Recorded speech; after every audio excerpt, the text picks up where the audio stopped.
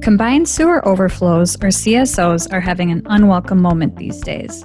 CSOs occur when a combined wastewater collection system that handles rainwater runoff, domestic sewage, and industrial wastewater is overwhelmed, for instance, during a heavy rainfall event. When the volume of wastewater in this combined system exceeds capacity of the wastewater treatment plant, untreated human and industrial waste discharges directly into nearby streams, lakes, or rivers. As you can imagine, CSOs are highly problematic for municipalities, and the frequency is only getting worse as more and more weather events caused by climate change impact our waterways. While CSOs are nothing new, some municipalities are taking innovative approaches to alleviate them, including the city of Columbus, Ohio.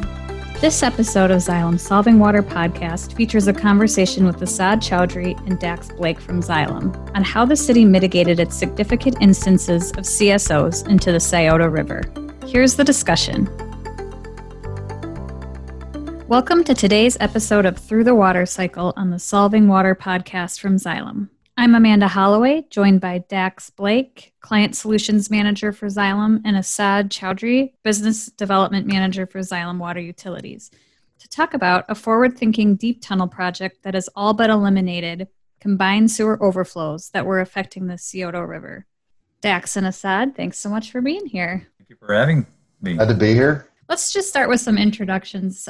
Dax, if you can give us an overview of what you do for Xylem, and then you were also with the city of Columbus before this, so if you could talk a little bit about what you did for them, that'd be great too. Happy to.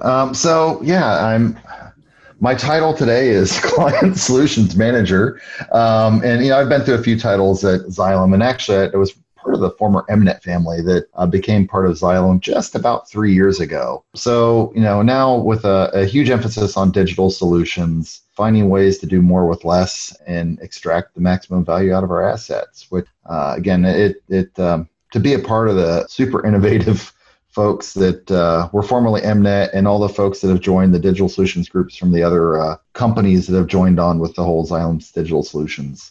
That is where I'm connected. And so I'm basically part of the business development team for Xylem Digital Solutions. Turning back the clock a little bit, I did a little bit of time with a utility in Northern Kentucky, Sanitation District Number 1, but probably most importantly, and frankly, one of the parts of my career that I'm super proud of is the time I spent working with the City of Columbus. And so with City of Columbus, I served as the administrator for the Division of Sewerage and Drainage for roughly about 10 years. And in that role, basically, I had the oversight. It's in a municipal setting, so there was still a whole lot of other governance around. But I had oversight basically over the entire sewer and stormwater program. So the capital plans, the operations, the consent decree. Obviously, as part of a larger city, there was a lot of other folks involved in that. But was was able to be involved in a lot of things that will be impacting Columbus, Ohio, and the surrounding communities long after I'm gone. So pretty fulfilling. That's great, and that's exactly what we're going to get into in a little bit here. But Asad, welcome back. I know you've been on the show before. If you could just remind our listeners of what you do for Xylem.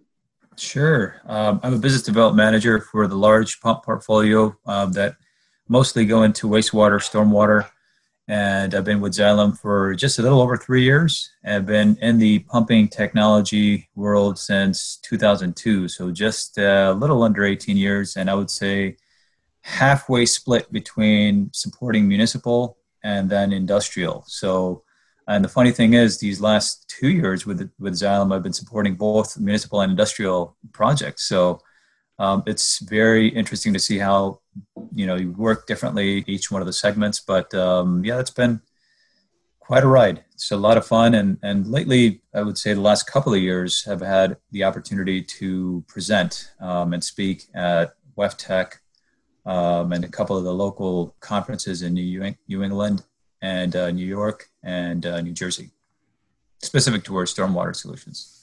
Yeah, fantastic. So, I'm just going to start out with the burning question on everyone's mind, which is COVID-19 and how things are going for you both, considering that pandemic started. So Dax, why don't you lead us off? How have things been going for you? The scenery hasn't changed much. It's been from the Xylem perspective, it's been a real challenge, just being able to interact and connect with the clients that we serve. They've been under a tremendous amount of stress. There was also a significant amount of distraction in the early phases of this. I think we're starting to see things, settle down. I know I was just on the phone with the plant manager in Columbus yesterday, and they're back to full staff, from an operations standpoint, but a lot of the office staff are still working remotely, so project managers and folks like that. So I think that we're getting some semblance of normalcy back, but still, very much on edge, and waiting for that vaccine. Yeah, as we all are. Really? Yeah. Yes. What about you, Asad?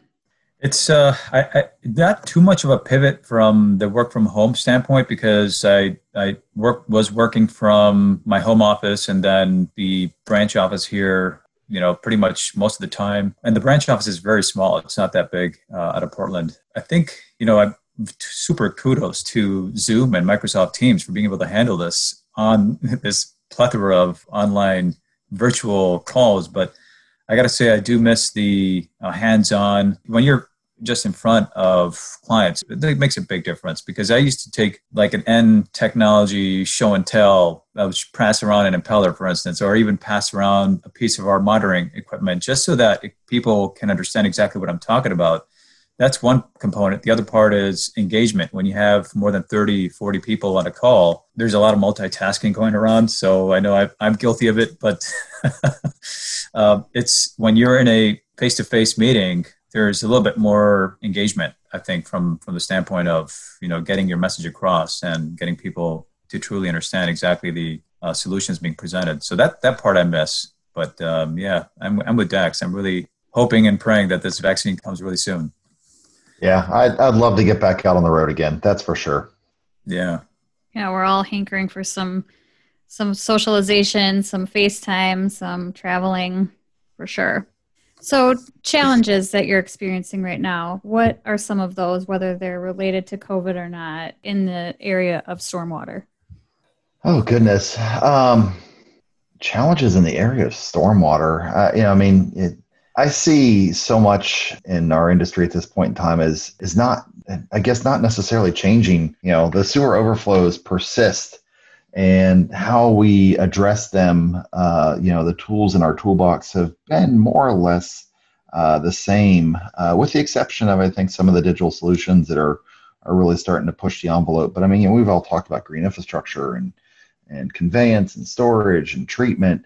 And, so I think those struggles just continue and persist.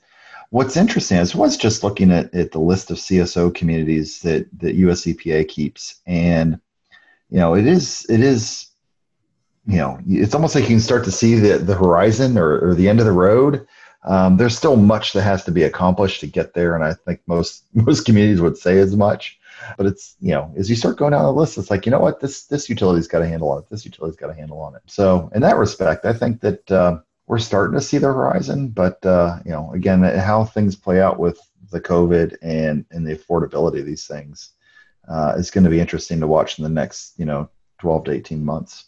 Yeah, and let's talk about CSOs for a minute. I think our audience has a pretty good idea and understanding of what a CSO is, but we're here to talk specifically today about a solution that the city of Columbus, Ohio implemented to help with their CSOs. So it'd just be great to sort of give some background about, what the city was experiencing with regards to that. And then we'll kind of get into the good stuff, solutions. So Columbus has been, I think, pretty aggressive. And so when I started in Columbus back in 2005, they'd already done a fair amount to try and address their combined sewer overflows, but they had just gotten consent decrees, 2 of them, only with the state of Ohio, not with the federal government. The first one, I think 2002, was to address SSOs, and in 2004 it was to address CSOs. But going into both of those, they'd already, even looking at Ohio EPA's data, it could demonstrate significant improvement in water quality. But at the end of the day, there's still the human health impact of sewer overflows. the bacteria concentrations pose a serious risk. And, Columbus certainly had its fair share of combined sewage overflows at that particular time as well. So there was still plenty of ground to cover, but I think that they were starting from a good position. And the leadership of the city at the time was also, I think, very, very positive. Not to say that it's not now, because it certainly is. But it was just, I don't know, the right chemistry at the right time where, an environmental lawyer that was there to help make some of the policy decisions kind of set the groundwork for doing the right thing by the community for the long term, and not getting caught up in trying to just, be short-sighted with the financials on it. So that was really exciting to join the city at that particular juncture. So absolutely. And I would say that's, we've got some other topics on our list for future shows here that talk about, the fact that this sort of foresight and an ability to go ahead and look at the bigger picture, the long term, with regards to infrastructure updates, environmental moves, that kind of thing, is really going to set utilities apart from others, in terms of. And the policy decision that got made in those, I would say probably late 2004 or late 2005 was to control the separate sanitary overflows to a 10-year recurrence frequency. Some of the CSOs actually got the same target, so along the downtown riverfront in Columbus, the target got set at 10 years, which is extraordinary from a CSO policy standpoint. I mean, there's hardly a community out there that would set that as an actual target. And then the remainder of the CSOs, with the exception of one place, full control in a typical year, which is again a very high standard. A lot of communities are trying to do something much less than that. So, but it was a case of we're going to make the right targets from an environmental standpoint, and then we'll use schedule to achieve the affordability for the community. And things were pretty dire there, right? In terms of CSOs, like it was a pretty bad situation. I can't remember exactly. I want to say that the overflow volume was maybe around 1.8 billion gallons, and that was in what is called a typical year. So there was many years that were not typical, and when they're not typical, that means there's usually a lot more. So, wow.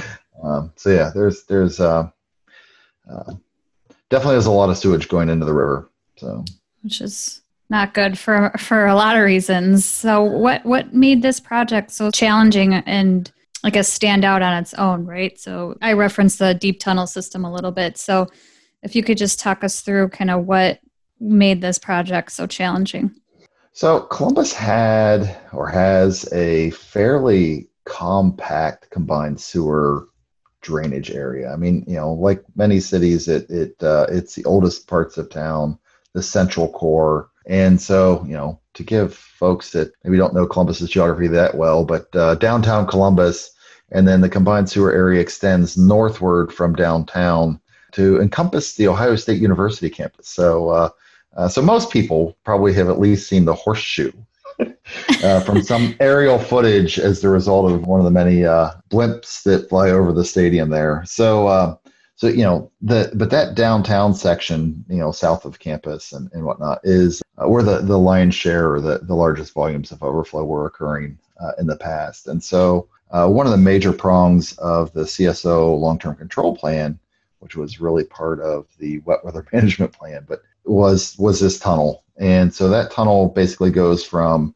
a treatment plant that actually goes back to, my goodness, was it 1913 or 1908? I don't recall exactly the first treatment plant there, which later was replaced in the late 20s, early 30s. But that treatment facility and that CSO projects, the tunnel is basically paralleling the old sewer that was built back in the 30s, the late 20s, early 30s, to provide relief. And so it's picking up all those CSOs in the downtown riverfront. And then the most notable one, and there's some great papers written about this facility, the storm tanks, where the bulk of the sewage came from. There was the Whittier Street storm tanks. And so I would say the Whittier Street storm tanks alone was maybe 1.2 of that 1.8 billion gallons of overflow. Some of those got directly connected into this tunnel. Others were not directly connected, but the tunnel was designed and managed, operated in such a way that it basically prevents those overflows from happening, again, up to a 10-year recurrence frequency, which some of those points were discharging, many times in a single year. So a pretty dramatic shift in downtown overflows. I mean, they virtually ceased to exist, and in some cases they completely ceased to exist because they are tied directly into the tunnel. That tunnel does have a downstream overflow point itself. So in the event that the system still gets overwhelmed, and it can and will get overwhelmed, it'll overflow at the downstream end, but much less frequently and much less volume than what was there in the past.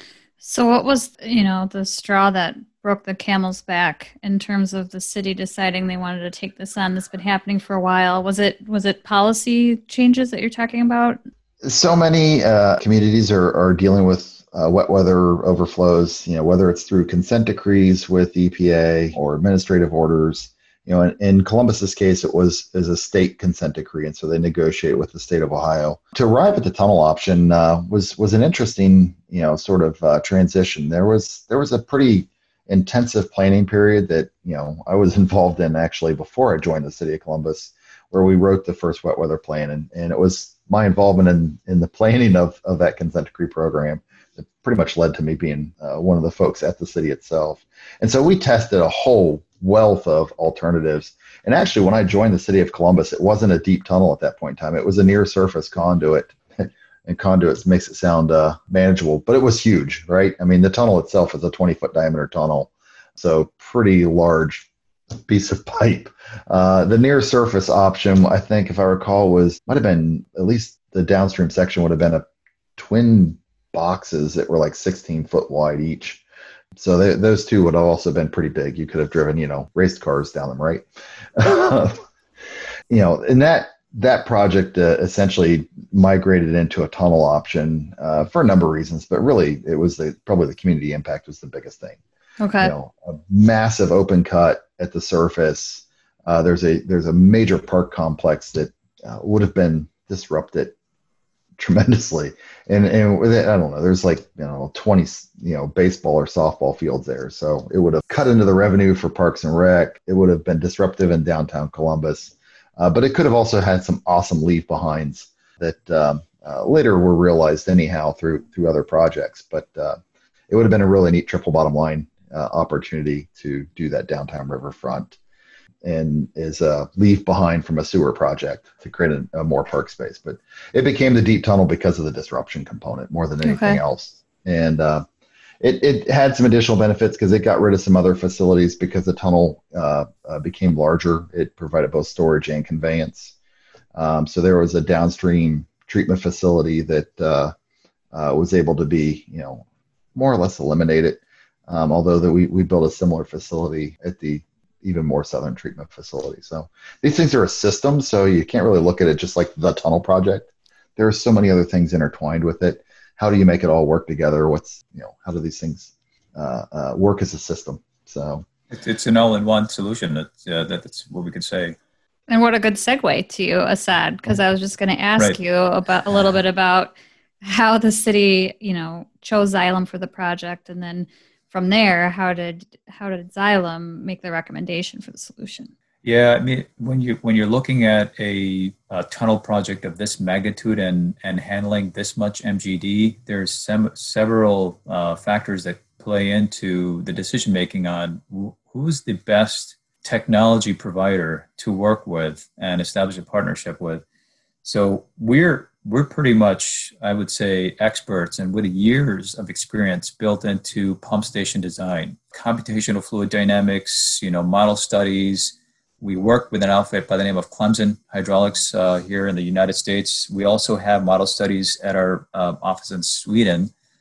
Essentially, what this helps verify and confirm with equipment operating is preventing any hydraulic phenomena, which would be like air entrainment, subsurface vortices.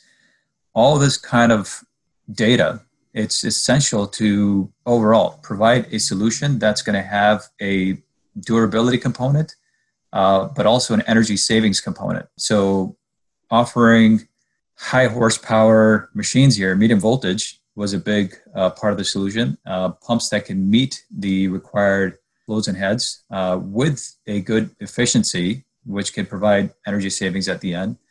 And if, in essence, this is kind of in line with our combined pump station design, where you have high flow and low flow pumps. Pumps that are handling dry weather and pumps that are handling wet weather, all in one, where you don't have the need to design multiple pump stations. This, in essence, helps save on the civil costs, and you have reduced footprint. So this kind of model has been replicated at multiple locations for that very reason, because you're able to provide equipment that's durable, highly efficient, providing energy savings, and then at the same time, a design that helps save on the cost of civil work. Well, so multifaceted, lots of different things. I think what's interesting is you brought up efficiency and energy savings, which, my mind with the CSO goes directly to pollution into the waterways. And so it's, I think the key benefit for me is to stop that or reduce it as much as possible. And it sounds like here there's also some additional benefits of saving some energy and cost savings as well. Right. Yeah, and I think Dax can allude to this a little bit more than I can, but I know that there's incentives built for utilities to meet a certain number of sustainability goals. How much are you doing for helping reduce the carbon footprint? What's being done for energy savings? I mean, this is basically the talk of now. What are we doing for sustainability? What are we doing to protect the environment? It's everybody's going green or blue, right? So those are the kind of directions we're going in.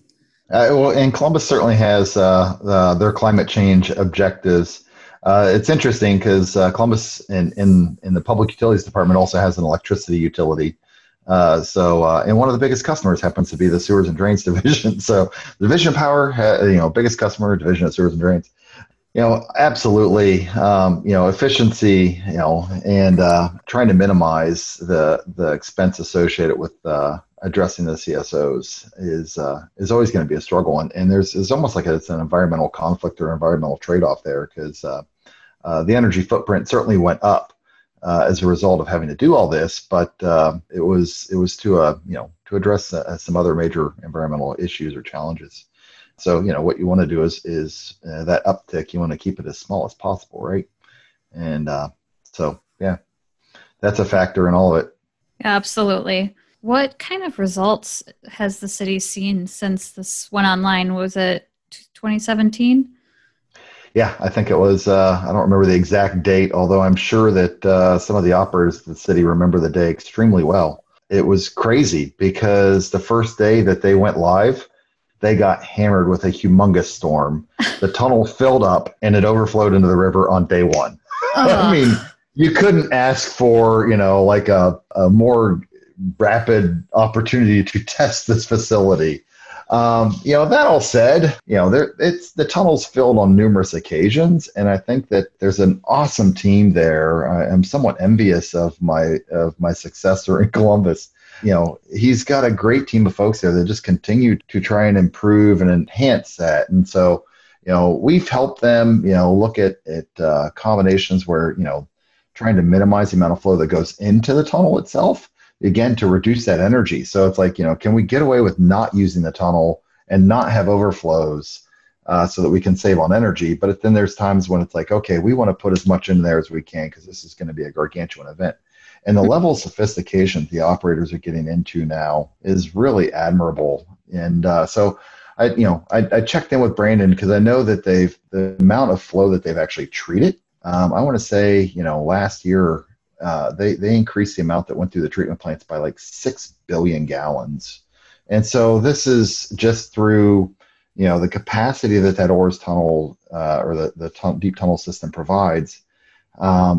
Their ability to leverage it and get all that flow into the treatment plant instead of it going into the river. So I don't know what the percentage reduction is or the percentage increase in treatment, but 6 billion gallons is, the population didn't change that much in Columbus, I can tell you that. So it had to be the wet weather that they're capturing and conveying and treating. So it's working. It's absolutely working, and they're getting better at it. So I don't think we've actually seen the end of the results that they're going to achieve there with using that infrastructure. Yeah, that's really interesting that you can take the existing system and continue to hone it. And my guess is you still have contacts there. You mentioned Brandon, so you talk to them regularly. So many of the folks there I would consider friends, at least friends in the profession at the very least, and some of them just pure friends. I stay in touch with them. We continue to work with them. So they're clients of Xylem, in particular digital solutions. So when it comes to how this stuff is operated, we're helping them come up with ways to both identify opportunities to operate more efficiently, effectively, and empower them with the tools that give them the confidence that they can, push the system harder. It's really, it's an interesting balance, and the tunnel project is right at the core of it. The tunnel basically terminates at what is essentially like the Grand Central Station of the Columbus sewer system. And there's a number of different ways it can go. It can go to the river, it can go to the Jackson Pike plant, it can go to the Southerly plant. And, and how do you balance that? And if you let too much of it go to either one of the plants end up getting overwhelmed and they overflow, which is also unacceptable. So, balancing that whole system and not overwhelming it, or preserving the capacity at the right times for the other parts of the city that still have to get drained and treated as well. So it's complex, and you can't expect, I think, an operator to really look at that and digest all of that information without some sort of tools to help and support them in that regard. So, but the tunnel and how it's operated and the pumps and how they're operated are a crucial part of that equation. So, because they're at the terminus of the Grand Central Station of the sewer system. To hear more discussions about challenges and trends in today's water industry, tune in to our other shows on Solving Water, a Xylem podcast, including In the Field with Gould's Water Technology about issues impacting the residential and agricultural markets, Through the Water Cycle, a series reviewing every aspect of the water utilities segment, from treatment to monitoring and reuse, and the Bell and Gossip podcast focused on HVAC and plumbing systems for commercial building services. Stream, download, and subscribe for these episodes and more. When we were talking earlier, you mentioned that the city did a great thing in terms of looking at long-term plans and combating these CSOs. What is the lifespan of a project like this? Is it obviously it changes with regular maintenance and all these improvements that you're talking about ongoing, but how long does something like this last? Oh my goodness. When talking about a tunnel, the general number that is put around is 100 years. I suspect it will go well beyond that. What is necessary to sustain it beyond 100 years is kind of speculative at best. But there's already pipes there. Well, heck, the pipe that parallels it, or that it augments, is approaching 90 years old at least. So it's getting close to 100 years, and it still seems to be going strong, taking sewage all the way from the northernmost side of the city all the way down to the treatment plants, and doing it well most days. So only when it rains hard and gets overwhelmed. So it'll be interesting to see how it. Of course, we won't be here to see it, but with something that extensive, it'll be more interesting maybe to see what they come up with for ways of extending its useful life. What will they be able to do to rehabilitate it and keep it in service, and consider, right now, actually, they've got a fair amount of grit accumulated in that pipe right now, trying to figure out how to address, and, to send, folks down, 200 feet to, clean a pipe or rehabilitate a pipe is a confined space that would be very hard to get out of, so to speak. So, not a ladder. Yeah. Just reminds me of a headline I read the other day about a gentleman in a water park or aquatic park in Arizona that climbed into a pipe and got stuck. And didn't make it. So not real sure I'd want to do anything close to that. Right. Yeah. I don't know. It's fun to be able to enter these structures personally, especially some of the older ones. The CSO regulators through downtown Columbus, again, they were built late 20s, early 30s, and you can still see in the concrete the imprint of the boards that they use, the grain in all the boards, you can still see that like imprinted in the concrete. So it's holding up extremely well. People think about corrosion and everything else and how sewers are going to fail. It seems like that stuff's going to be around for a long time, but to see those structures and the detail and the craftsmanship that went into it is really kind of cool to experience. So, the Chestnut Street regulator had a boat dock in it so that one could float a boat down the sewer pipe in Columbus, presumably for inspection. I'm not aware of anybody in the recent record that's even contemplated that, but I think there's a lot less flow in that pipe back then. So you have to duck your head down a bit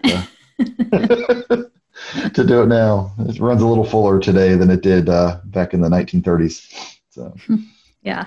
The pumps can actually be brought up through the deep lift accessory. We have a deep lift that's attached to the upper end of the pump, so you can bring the pump up. 180 feet is pretty deep down there. So that's the cool thing about having a submersible pump. You don't have extended shafting. You don't have to have a motor up on a separate floor. The pump is down there. It's kind of out of sight, out of mind. And that's the other solution. You have to offer an easy method of maintaining the equipment in case, when you get to that 5-10 year point for, whatever protocol is in place for preventative maintenance. That was a huge consideration during the design, that it went through a number of different iterations. There was like a dry well, wet well configuration instead of submersible pumps. And that one ultimately got nixed. There was an enclosed structure over the tunnel pump station, which creates its own, safety issues and entry. But, thinking about the gantry crane or the crane that's used to lift those pumps out, all the management of the wires and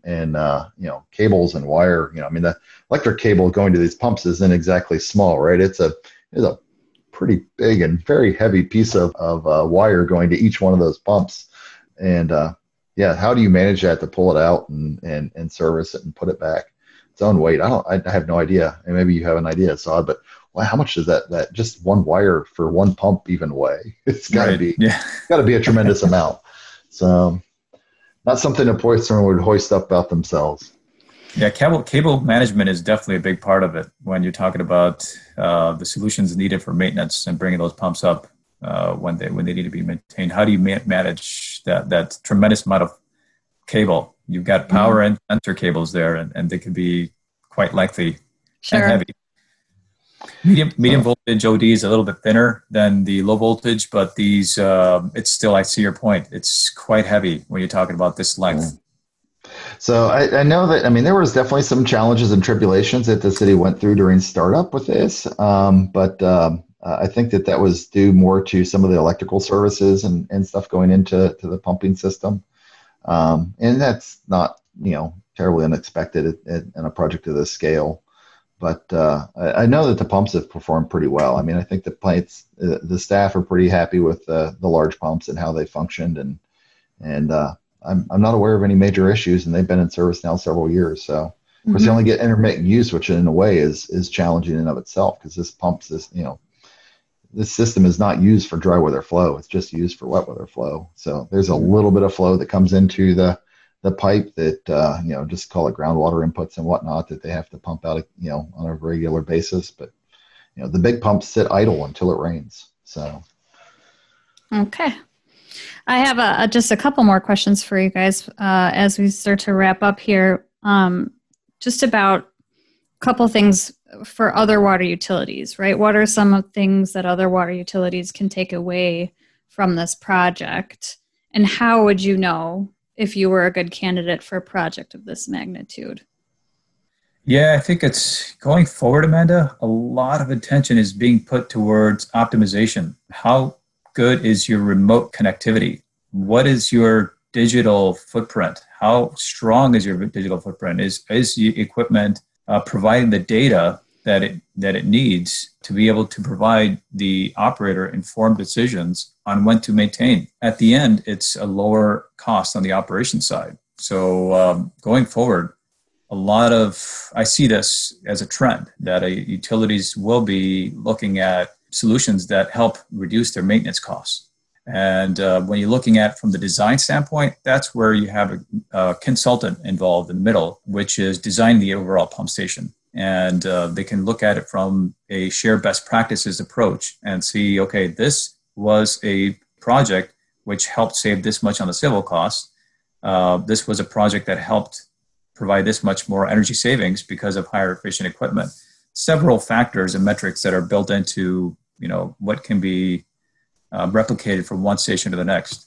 It all depends. Each region handles stormwater differently. There are stormwater CSOs all over the place, yet at the same time, there's MS4s, which are built in more modern infrastructure. But yeah, the two catalysts that we see here with the increase in stormwater events are warmer weather, climate change, and the increase in population, and this is prior to COVID, to urban areas. So you have more impermeable surfaces. There's a lot more concrete. So that water's got to go somewhere. You got to have runoff. So there's going to be an increased need for stormwater projects of this magnitude. That's interesting too. I will echo Assad in saying that optimization, but I would take it even from a broader perspective. One of the things that struggle with is, this tunnel was the single largest capital project in the history of the city, and probably will be for many, many years to come. When it was all said and done, I don't know that for certain, but the final price tag on this thing was probably over $400 million. So certainly not chump change. In some ways, I think it's very cool as, it's my name on the plans for this massive project. And it's, again, will be there long after I'm gone. But are there ways to step back and look at what is the most effective solution? And sometimes tunnels will still be on the table, but I think there's optimization opportunities that we were, not prepared for, ready for at the time that this project was designed. And I think it's just an indication of how the industry continues to change. When we first did the wet weather plan for Columbus and the original deep tunnel project kind of, came to fruition, everybody was talking about green infrastructure. Green infrastructure was like state of the art, getting into, how much impervious surfaces are impacting us and stormwater are impacting us. And now that's kind of like old news. People are still doing it. And I think that actually it's lost some of its luster that it had initially. It was sort of like the holy grail of our solutions at one point in time, at least according to some. And, now we're kind of seeing the reality or the challenges of that, technology. Deep tunnels is probably an older technology in essence. There's actually a tunnel in Columbus that was also built back in the late 20s, early 30s, the Deschler Tunnel. And so they have a long history. They do work, but we need to think about how they work in the context of the larger system and how we can squeeze more, get more out of them so that we can not have such a financial impact on the community from a rate standpoint. With the tunnel project specifically, I think that one of the things that should be a lesson learned, and I would encourage others to try and figure out how to improve on the design, that is probably, to better manage or have a plan for how they manage grit. I think that's one of the things that within a few short years, they've accumulated enough grit. They really don't even have a good way to assess it, to figure out how much is really down there, because you can't go put eyes on it easily. And, so having a better means of addressing grit would be a good thing. So the pumps are part of that solution, but you got to get the grit to the pumps, and you got to keep the grit suspended and ultimately get it lifted out of the tunnel. And clearly the hydraulics of the whole system it's exceeded what anybody expected. But this is, a tunnel of this scale is not something that gets built very often. So unfortunately, it's a lesson learned. But I would say other cities need to look at what happened it's happened in Columbus. It's overall, it's a successful project, but how can we make it better for the next round? And frankly, even to that end, can Xylem help support in that solution potentially is a very real possibility. So right. I think that's one thing that we should all be talking more about is the lessons that come out of these types of projects, even though we call them successful, and they are in many ways. If we're not learning from those to improve on future projects, then, what are we doing? So they're still building tunnels in Columbus. And I don't know when or if that'll end. And so it's a powerful tool in the toolbox for dealing with overflows, dealing with stormwater, and even looked at some of the other communities where they don't have the combined sewer overflows. But, Saad said it, stormwater is another place where, the environmental impacts and managing that may necessitate more of these. And handling grid is a big point, Dax. That's I know there's a large CSO project here in Portland, which was final constructed end of 2007. I know about this because I used to work for the company that provided those pumps. They're not submersibles; they're 1,250 horsepower larger. So once you start going 1,000 horsepower and above, you're kind of limited on the submersible offering. But they also have a grid problem. It's really important, not just for the pumping equipment, but how you're going to design the station itself to be able to handle the grid. But that's a great point in terms of lesson learned. Yeah, I think the volume of grit exceeded, I think, anybody's expectation. So, yeah.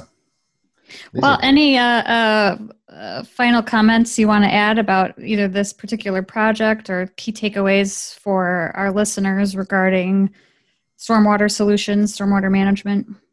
Couldn't be more proud of what Columbus has accomplished and what Columbus continues to do. I am, like I said at the beginning of this conversation, I'm really pleased at the time that I had in Columbus. And frankly, before I joined the city and since I've left the city, they're marching towards a great overall program to make the whole community better. Environmentally, they've transitioned. Actually, I was part of that transition as well to completely revamp their whole wet weather program and strategy and to engage the community more. So yeah, it's really fascinating to watch, and it's been great. I think more folks should look at what Columbus is doing, has done, and continues to accomplish. So, and the operators are, oh my gosh, they're amazing. So yeah. Yeah, I'd just like to add that that from the pumping side, the clog, the non-clog solution of being able to offer a pump that's able to handle the increase in debris that comes into stormwater is essential. So we value operator feedback significantly, and that's why we can utilize that as a reference point for future projects. Say, how was that equipment able to handle the increase in debris going through the tunnel? So, and that's kind of one of the things that we're dealing with on the wastewater collection side as well. So I think there is also another solution here with the adjustable frequency drives that just increases the operation. When you have VFDs, you have that much more operation in terms of how much you can handle. Like Dax was mentioning, we're from high season, low season, you can have more flows. Well, I appreciate both of your time coming on here and giving us this overview. Thank you, Amanda. Everybody couldn't see me talking with my hands, right? Right. No, thank you. This has been fun. Yeah, it was great. The Solving Water podcast is produced and distributed by Xylem, a global water technology company of more than 16,000 employees committed to solving critical water and infrastructure challenges worldwide. Stream, download, and subscribe